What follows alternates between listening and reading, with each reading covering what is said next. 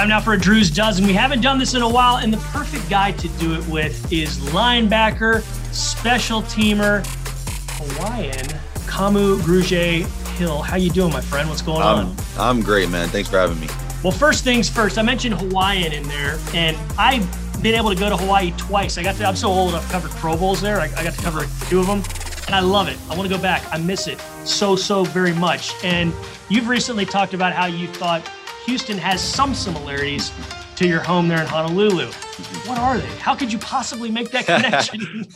I'm blessed, and I'm definitely a little spoiled just being there and being able to go home and in the off season or whenever to just really call that home. But I mean, believe it, I'm telling you, man, like I love it here. I love it here in Houston. It's really just the hospitality and just the warmth of everyone. Just the love I feel and just everyone's so nice. It's just I kind of really have, at least my experience. I've it definitely has a little feel from home. I'm glad to hear that. I'm from here too, so it's good to know that you see some shades of home here in Houston. One of the zillion things that I loved about my time in Hawaii was Spam musubi. Oh, you can't beat it, man. For those who, you like it. So for those who don't know what that is, can you just please explain it? And can you explain how often you would eat it growing up? Yeah. Okay. So Spam musubi it sounds bad, but it's like cut up Spam.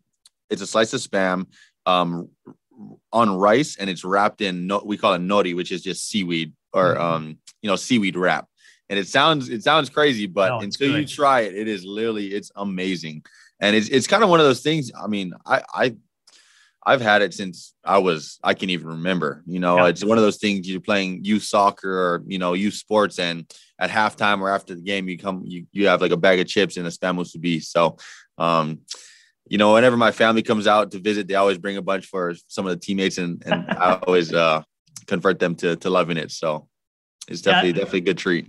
That was a staple when I was in the Pro Bowl covering those practices. On the morning, we'd get one of those and a Diet Dr. Pepper and roll out to practice. Anyways, you just brought up soccer. So that was your sport. And you didn't play American football till your junior year of high school.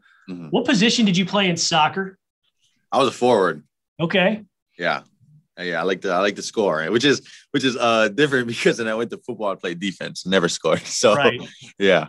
Kind of different. Did you have a favorite soccer player growing up, or do you have one now? Yeah, growing up, it was Ronaldinho.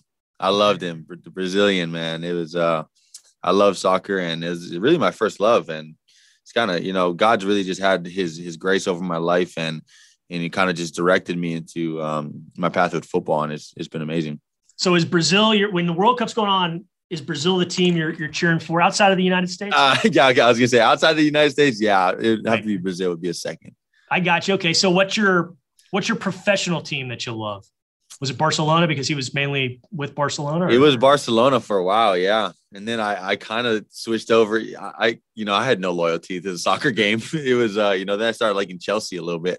I got you. Is that your team now? I've kind of fallen out of the soccer game. I don't keep up with as much, but in high school, I was heavy into it. Okay, so you played soccer growing up. You're from Hawaii. You also played football. You have to know Kaimi Fairbairn from back then, right? I mean, it's such a small. Yeah. What's your background with Kaimi? Well, not only that, I mean, we went to rival high school, so I was seeing this guy 4 times a year. Okay.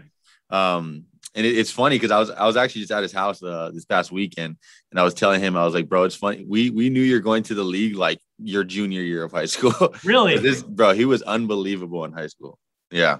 That good. Well, it makes sense. I mean, he did win the Kicker of the Year award in college when he was at UCLA, and then came here, and he's been great ever since. So you can kick too. I don't know that everyone knows that. Philadelphia Eagles fans know it, but you had to kind of fill in as a kicker. And Chris Collinsworth was amazed when you did it on Sunday Night Football, but and you played soccer. You're like, I got this, no problem. You kicked it to the goal line.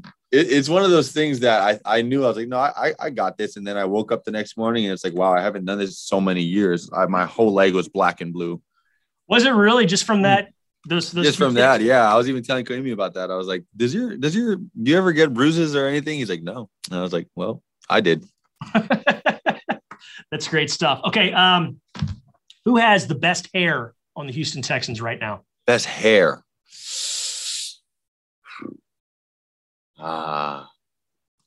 Guys need to step their hair game up here for sure. But I would have to go with Kahale. What's his last name? Kahale Waring, yeah. Kahale Waring. Because he just has that surfer boy, hair right now. A lot of people tease him that he dyed it, and he's denying it, but I think he did too. You think so? And he's got a Hawaiian background as well. Yeah, he does. Now, is Kamu is that your full first name, or is that a shortening of? Because like Kaimi is not, No, yeah. So my it's short for Kamuela. Yeah. Kamuela. Okay. Yeah. Okay. Good to know. Because Kahale means, I think, tower to the heavens or wind from the. I can't remember what he explained it on this podcast. Yeah. I got one of those long names too.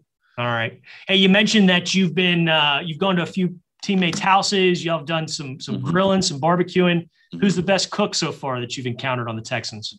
Who's actually a sleeper is Jordan Jenkins. This guy throws some stuff on the grill that's pretty impressive. What was that? What are we talking about here? What did he get going? He's heavy into steaks, but the way his preparation is the sleeper. He really does it up. And I mean, I think this guy's eating steaks like 5 days a week. He's taking care of you guys. I mean, you have people over. Sometimes you're going with the lesser end products. He's taking care of us. Eating steak. That's a good teammate to stay around. If he's giving you steaks and the steaks are delicious. Okay. What was your favorite TV show growing up? I think it's hard to beat SpongeBob, man. SpongeBob? Which SpongeBob character did you identify with the most?